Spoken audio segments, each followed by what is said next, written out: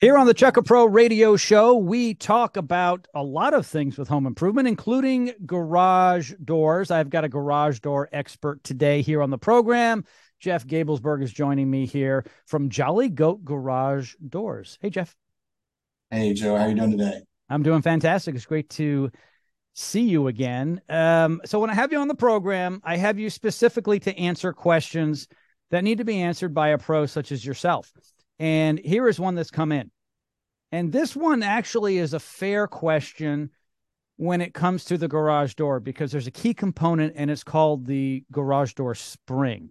Many of them are torsion springs. And the question from a homeowner is, how long will this last? That is a great question, and it's a tricky one. Springs on garage doors are raw metal moving parts. Every part, including the springs on garage doors, are rated and industry rated by what's called a life cycle. The door traveling up once, down once is a life cycle.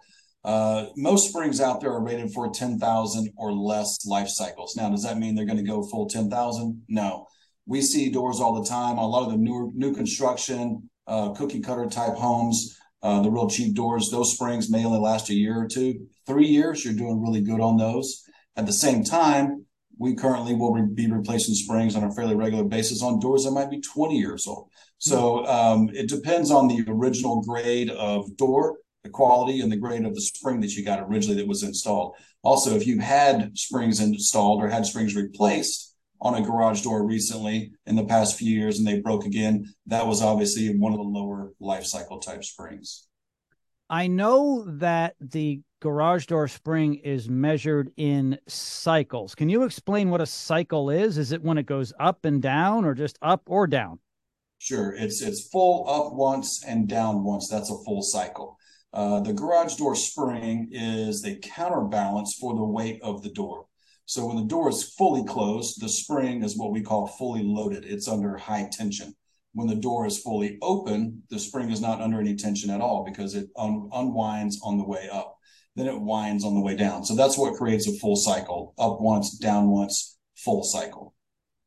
Yeah, full cycle. So 10,000 sounds like a lot, but from my experience, that can go pretty quickly if you're using your garage door as your front door and you have the kids, the spouse, the maid, whomever going in and out of that on a regular basis. It could be going up and down 10, 12 times a day.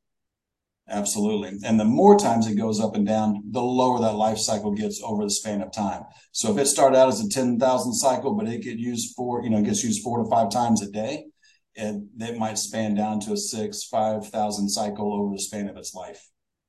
Yeah, I tell my wife all the time, don't open the garage door and close it unless you need to. Like Yeah. I'm counting the cycles.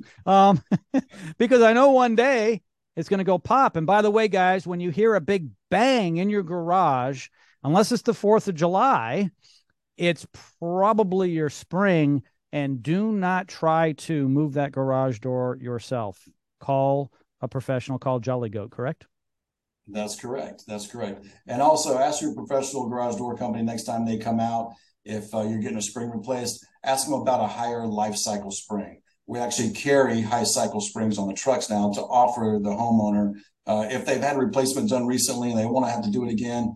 They say, look, we're going to be living in this house the next 10, 15, 20 years. I don't want to worry about this again. It's an inconvenience. My wife couldn't get her car out of the garage. The kids were late to school. It was a mess. We don't want to do it again. Then let's put in a high cycle spring that it comes with a lifetime warranty that you'll never have to worry about breaking on you again.